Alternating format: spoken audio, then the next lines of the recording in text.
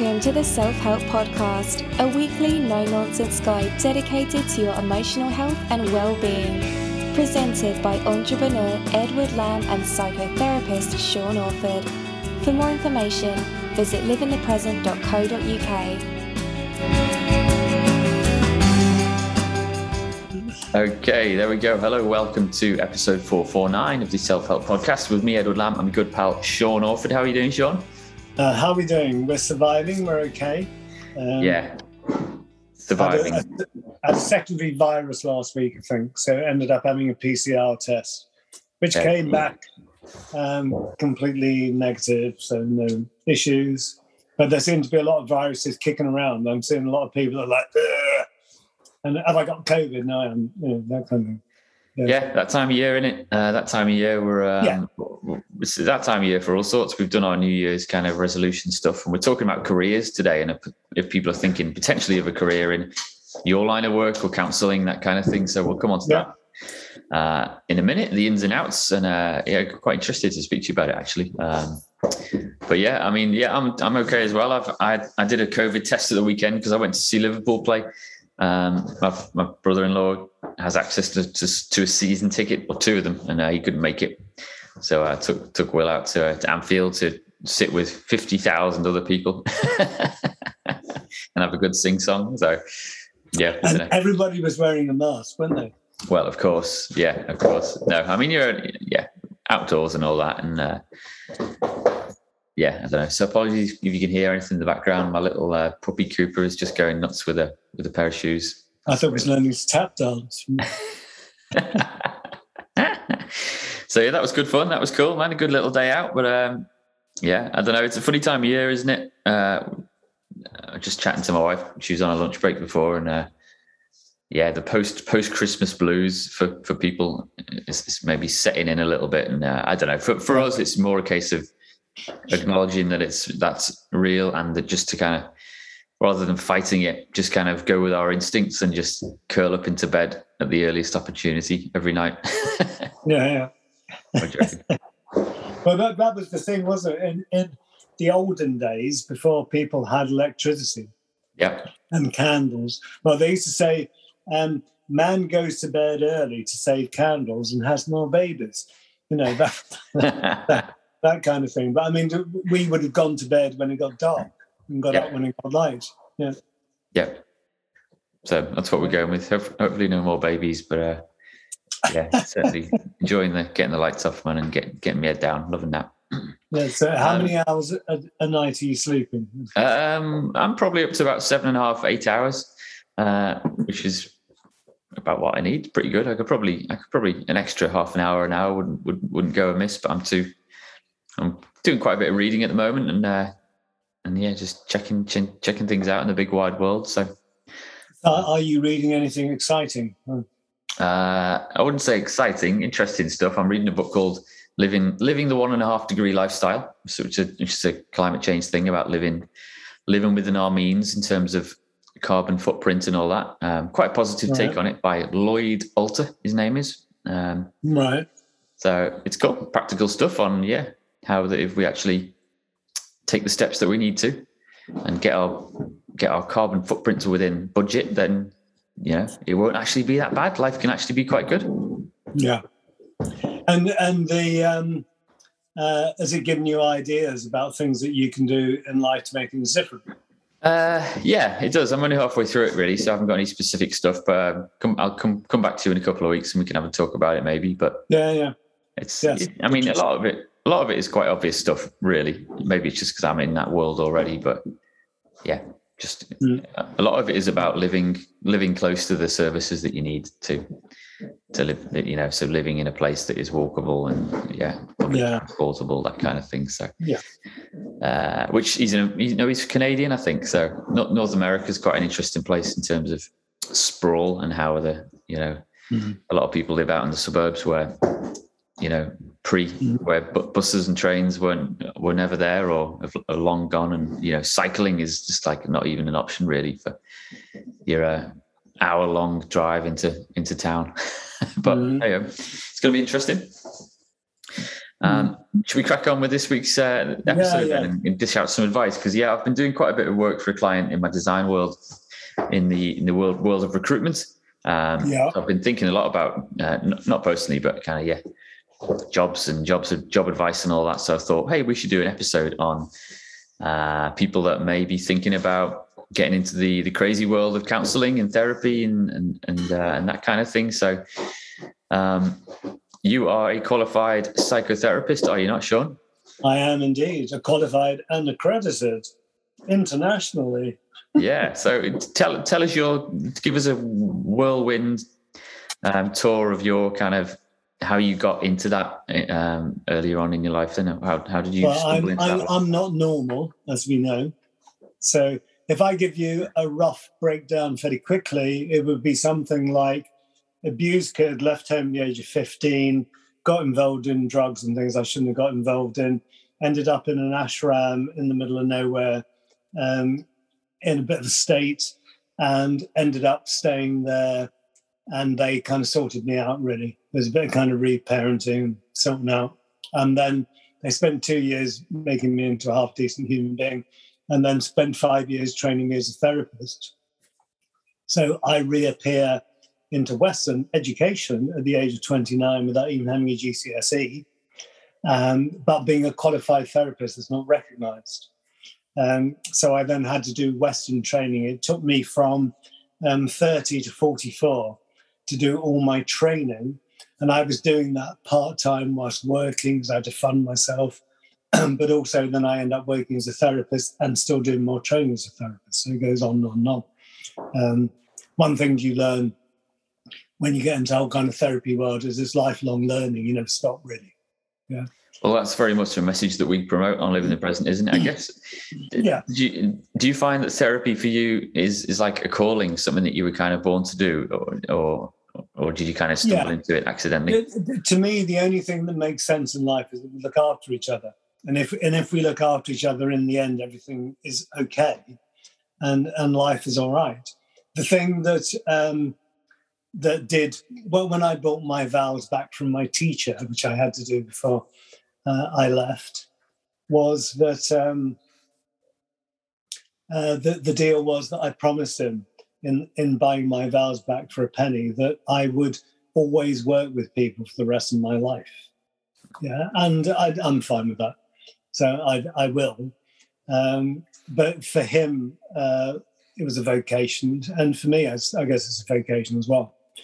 And that's kind of relevant to what we're talking about, because I ended up going on lots of different therapy courses to learn about therapy and become a therapist, particularly from a Western model. And the thing that I found is that you can't actually go on a course to become a therapist. You can go on a course and get a qualification, but therapists are people that develop. You can't teach someone to be a therapist. They have to have life experience, and they have to have the empathy button pressed down.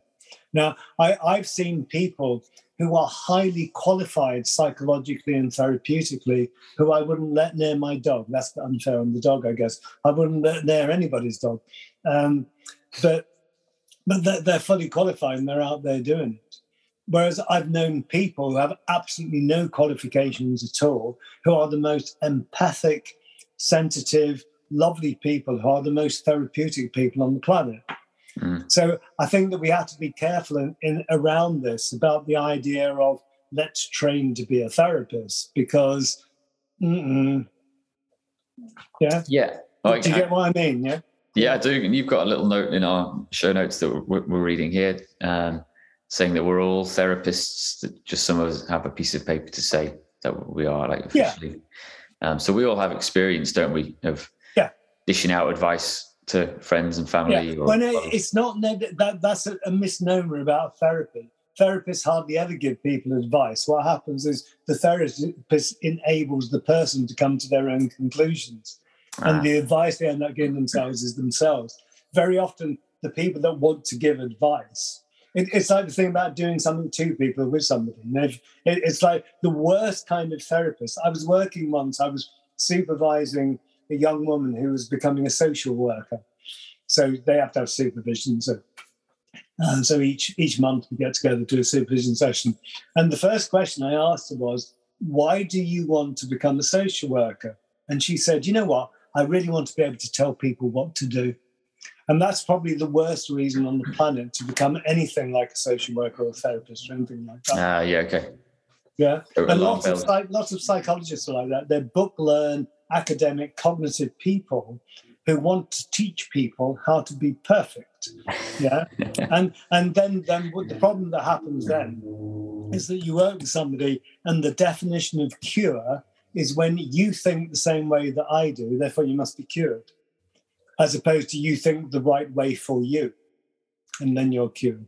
You must have, you're in your little therapy room now. You must have. Do you have to like bite your tongue not to dish out specific advice to people that come to see you, or do you find it quite easy? Yeah, there are times when you have to allow someone to get there themselves, and you want to be, saying, no, but it's like you allow them to do it so that they understand it.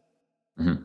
Yeah, it's that kind of thing. And the issue about advice and guidance and all that kind of stuff. I mean, obviously, if people are going to harm themselves, they're going to harm other people. You have to do something about it. I mean, there in terms of professional boundaries, there are things where you have to break confidentiality. I mean, everything I do is confidential unless certain things happen.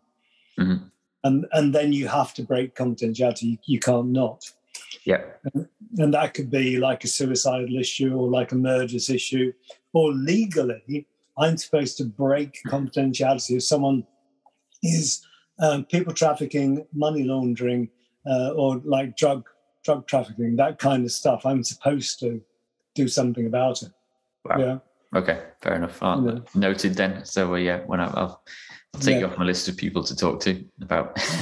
yeah. So keep your drug money to yourself. Right. So, I mean, a lot of people will probably use the wrong term when they think they need help. Sorry, man. Flipping Cooper, can you hear him barking away there? Yeah. I think you can actually get dog therapists, can't you? You can. Is he talking to somebody at the moment? I think he's talking to someone that's just brought their bin back. Yeah, how dare they? All right. But yeah, he's got anger issues already. No, he might actually be saying, "Hiya, you okay?" I'm sure he is. Yeah, I'm sure. But could you explain the difference between a counsellor, a therapist, and a psychologist, and even a psychiatrist? Because I'm assuming a lot of people will just use the wrong phrase or the wrong description when you know my story about the cocktail party. I do, but I think we should remind people about it. Yeah. Okay, so there's a cocktail party, right?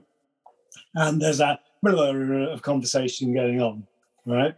And the door opens, the most stunningly beautiful woman you could possibly think of walks into the room, right? Everybody goes quiet and all the men look at the woman, right? Except for two men.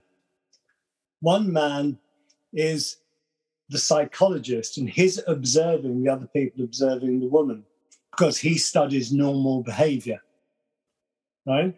The psychiatrist is looking at the psychologist thinking, what are you doing? Because he studies abnormal behavior. It's not normal, yeah. Right? The psychotherapist is the person that actively engages in things. So he goes forward, introduces himself to the woman, invites her into the room and introduces her to everybody else, actively involved, right? And the counsellor sat in the corner eating lentil dip, talking to someone quiet in the corner, right? So they're different kinds of roles. A psychiatrist is a medical doctor that's done an add-on and they can prescribe drugs.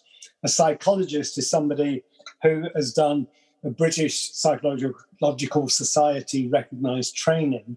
And very often they're clinical and they're working in mental health or in private practice or whatever. Sometimes they work in industry. Mm-hmm.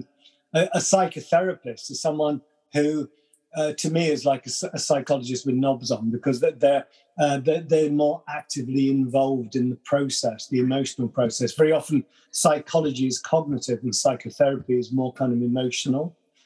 Yeah, it's a different thing. And very often, psychology breaks down because it doesn't deal with the emotional issues. so that things like CBT, I'll see loads of people in this room who say to me, yeah, I had CBT for this 2 years ago, it worked really well. So I'm saying, so why are you sat here now?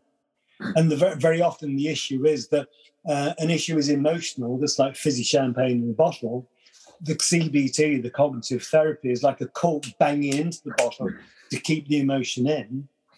But eventually the emotion comes up the fizzy and pops the cork back out again. So we're back in the same situation. Now, cognitive therapy is great for cognitive issues. It doesn't really work for emotional issues, although people will tell you that it does. Practically, my experience is it doesn't. Yeah. And counselling, which is kind of belittled in lots of ways, but counselling is essentially a listening skill. Yeah. And which kind of belies the word counselling a bit, because counselling sounds like you're counselling somebody. But what you're doing, you're enabling somebody by feeding back to them what they're saying to hear themselves. Okay. Yeah, I mean, well, all of these roles require a lot of skill, don't they, and understanding. Yeah, and a lot of training too. You know, I mean, a psychiatrist can be training for like 7 years. You know, blimey, a long time.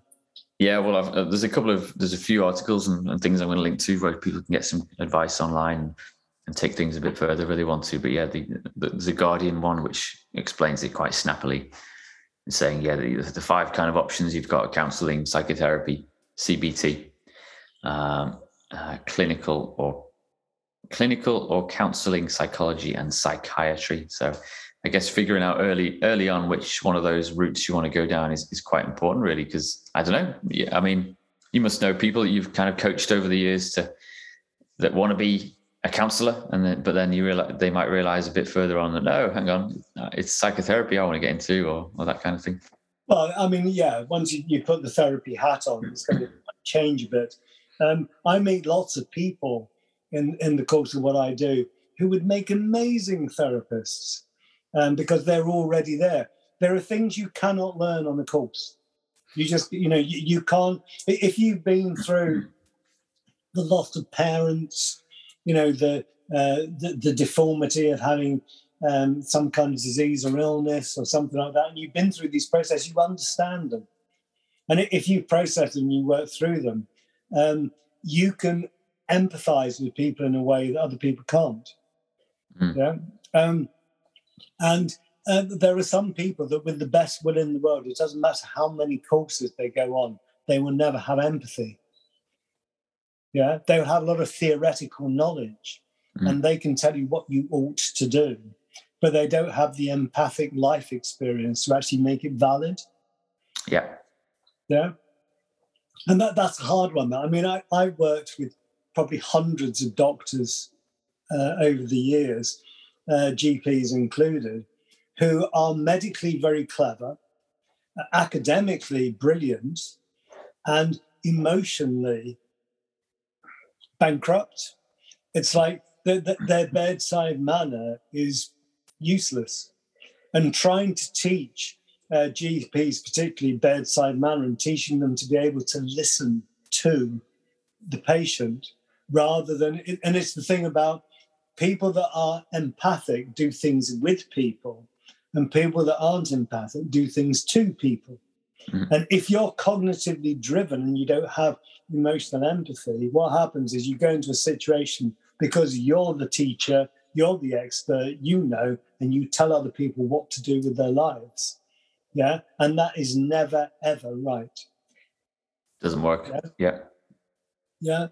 And to me, as soon as I've seen psychologists over the years who start off with a bit of humility and they learn and they go, and then they get to that magic point where they get the God gene fitted and they believe they know everything. And that's the point where they need to hang up their guns and go and do something else. But they don't. They go off into the world to tell other people what to do. Oof, man, yeah, fascinating. I mean, maybe a question I should have asked earlier, though, is it worth it from your perspective, or did you find you had no option but to go down this route, Ali? Is it worth it emotionally to go into a role where therapy is, you're going to be talking to people about really complex, tricky stuff all the time? I don't go to work.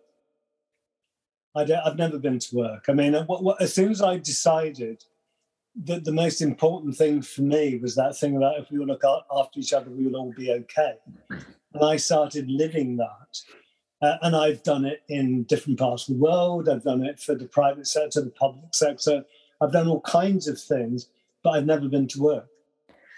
Because what I do is I live my life. My life is based around the idea that if we all look after each other, we're all going to be okay. Mm-hmm. And that's what I attempt to do with my life. And it's what I encourage other people to do with their lives, especially if I'm working with training therapists. So that for me, that idea about, is it hard work? Is it difficult? No, it's not. There's times when it's challenging. And every therapist has a therapist to go to. Yeah. Okay. Well, I was coming on to this then. So yeah, you must have ways of needing to unload all the crazy things that are being said to you and tough decisions. I have a lovely lady that I work with who is my supervisor. I'm her supervisor with peer supervision. And we worked together since we were in psychiatry in 1988. We have a very good relationship. We look after each other. And if I'm having difficult therapeutic issues going on and things I'm struggling with, that's who I ring. I'm who she rings. And we support each other. And do you have like monthly or quarterly chats anyway? Yeah. Every month we get together and have sessions together to, check each other out. And even if things are really okay and we're not having any problems, we still get together and talk about life and things that are going on. So it's an ongoing process. Yeah. Yeah. Okay. Is that something that you've just kind of discovered by accident, or is it something that's part of your training? It's a requirement of your accreditation. Right. Yeah. You have to have monthly supervision. Yeah. How many letters have you got after your name at the moment? I remember I did some business cards for you years ago, and it depends. It depends on what you're looking at, really. I mean, I don't put them all on there in reality, but the letters after my name, depending on which card I look at. So I do have a PhD, but I don't use it. So. Because that turns you into a doctor. And my experience is that when you become a doctor in what I'm doing, you start to separate yourself from the client, the patient, the whatever. Whereas if I dress down, don't wear a pinstripe suit and wear a jumper and a T-shirt, I'm shown. So we can now all be open and easy together. So I deliberately do that. But I've got a master's, I've got a bachelor's, I've got a teaching certificate, like Cert Ed, so I'm a qualified teacher. And then I've got a whole load of counselling qualifications, like diploma, right the way down. I've got diplomas in analytical therapy, in hypnoanalytical therapy, and all kinds of things like post-trauma and stuff like that. I've got a whole mass of stuff. So it is lifelong learning.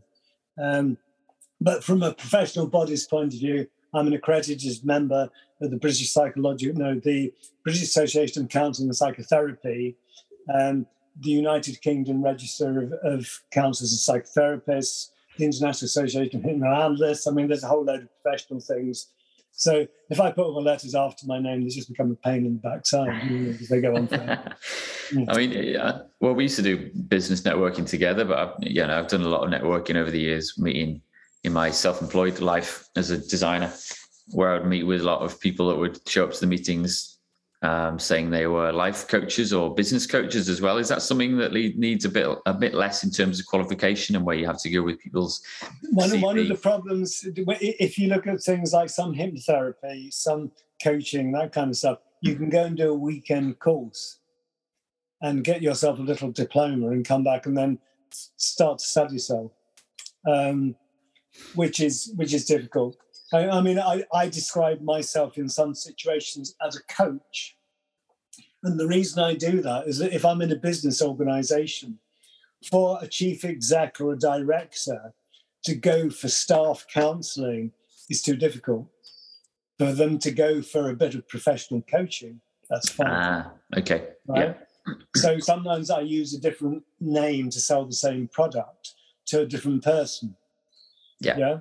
Gotcha. So I do some management training, which is a lot of that's about communication skills and stuff like that. But the issues basically are, if we're looking at things therapeutically, either in the business or personally,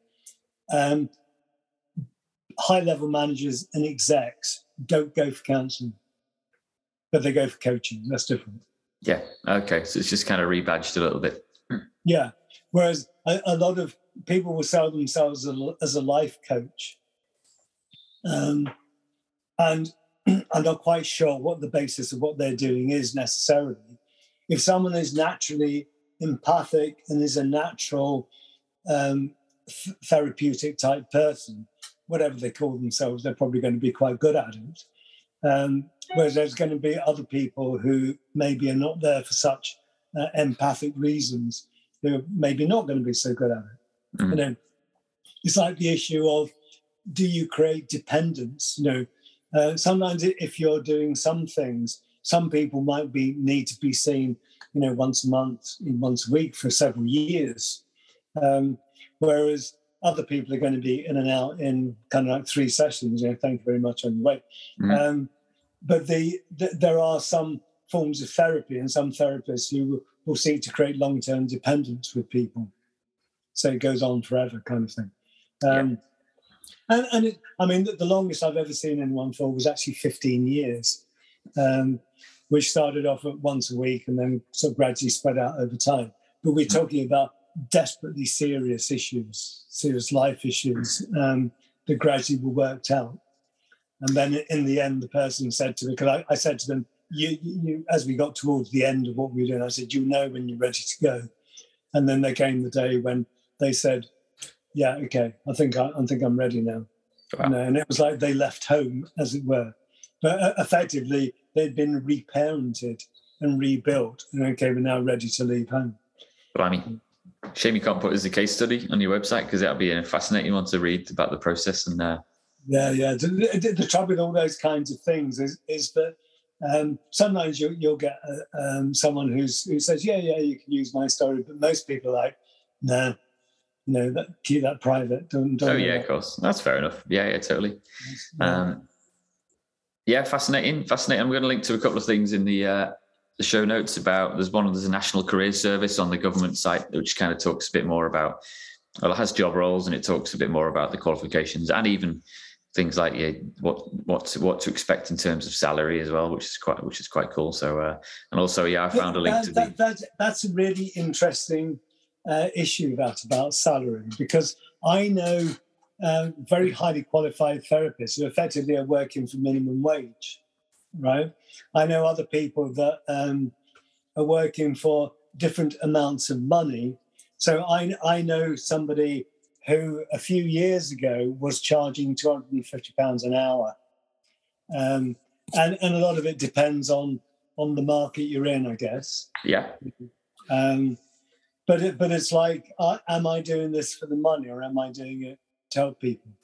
So the way I see it, the way I run my system is I will charge a figure, right, but then I'll be flexible with it so that I can attend to the needs of the people that I'm with. Yeah.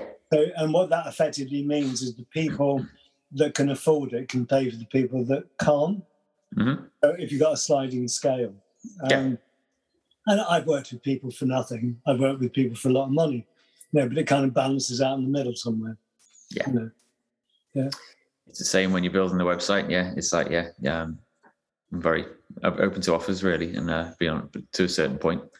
Yeah. And I'll do work for charities, maybe, and sometimes charge nothing at all, knowing that the next job along the line will pay enough to cover the time. So yeah. But I mean, not everyone will end up being self-employed. I assume as a therapist, there are a lot of job salary roles within organisations, whether it be the health service or other organisations. Yeah. And I think that the whole kind of whether we're looking at coaching, counselling, psychotherapy, psychology, it's the growth industry of the next kind of 50 years, probably, especially with things like COVID and the long-term effects that's going to have. The need for therapists is going to increase. Yeah, I think, definitely. No, massive talk around mental health and the knock-on effects of what we're all going through and what we've been through are huge emotionally, aren't they? So you would expect there to be funding available for a lot. But I mean, not that we're doing it for the money and all that, but yeah, there must be people out there thinking, oh, I'd love to help people in some way, or I'm a good listener. I'd like to think about a career in that kind of line. So hopefully there's nothing wrong with charging money for therapy. I mean, obviously, there's a balance as to how reasonable you are. But even in the East, if you went to see the teacher, you'd be expected to take like a bowl of food. There'd be some kind of exchange of energy for what was going on. Yeah. And that's important. It's like I taught guitar in the West Country back in probably 1970 something. And I was teaching Arabs. A lot of Libyans were coming over then when Libya was a free and vital country. And they were coming over to learn English. The going rate for a guitar lesson was £4 an hour, right, back then. And I found that these guys wouldn't practice at £4 an hour because they didn't value it. If I charged them £16 an hour, 4 times the rate, then they would practice, right? But then I discovered that if I taught 4 of them at the same time, they would be competitive with each other. So by charging 4 times the rate and teaching 4 people, I was getting a stupid amount of money for my hour of guitar lessons, but it wasn't that productive because they actually practiced. And that was the point. They valued it. Right, okay. Yeah, and that's the thing, isn't it? It's like if I say, yeah, I'm a counsellor, and if you give me a bag of peanuts, then am I valued at a bag of peanuts? Whereas if I say, no, you've got to give me a bag of coconuts, does that make it a different value? Yeah. Let's get in that balance right so that you can actually do the work. All right. Yeah. Fascinating. Okay. Well, I'm sure people can get in touch with you if they've got any questions or any advice. Certainly. Yeah. My resource for this week would be, if you're interested in becoming a counsellor or a therapist, most local colleges will do a 10-week course. And that 10-week course is like a taster before you can do a certificate or a diploma. Okay. And going to do that 10 weeks tells you pretty quickly whether you're going to do it or not. And a lot of people would do it. I don't know what the dropout rate is, whether 50% go on and 50% don't. But it's a good way of looking at it and checking it out. Cool. Yeah. All right. I'll put that in the show notes, and I'll link to that National Careers Service website, which has got it's kind of a bit clean and shiny and a bit sterile perhaps, but it's got some good basics there about what you need to do and which boxes to tick. So before you embark on things a little bit more seriously. So I'll link to that. And brilliant. And that was interesting. Nice one, Sean. Okay. And Happy New Year. Yeah, you have a good week. Going. You too. You take it easy, man. Yeah. See ya. See you, everyone. Bye. Bye.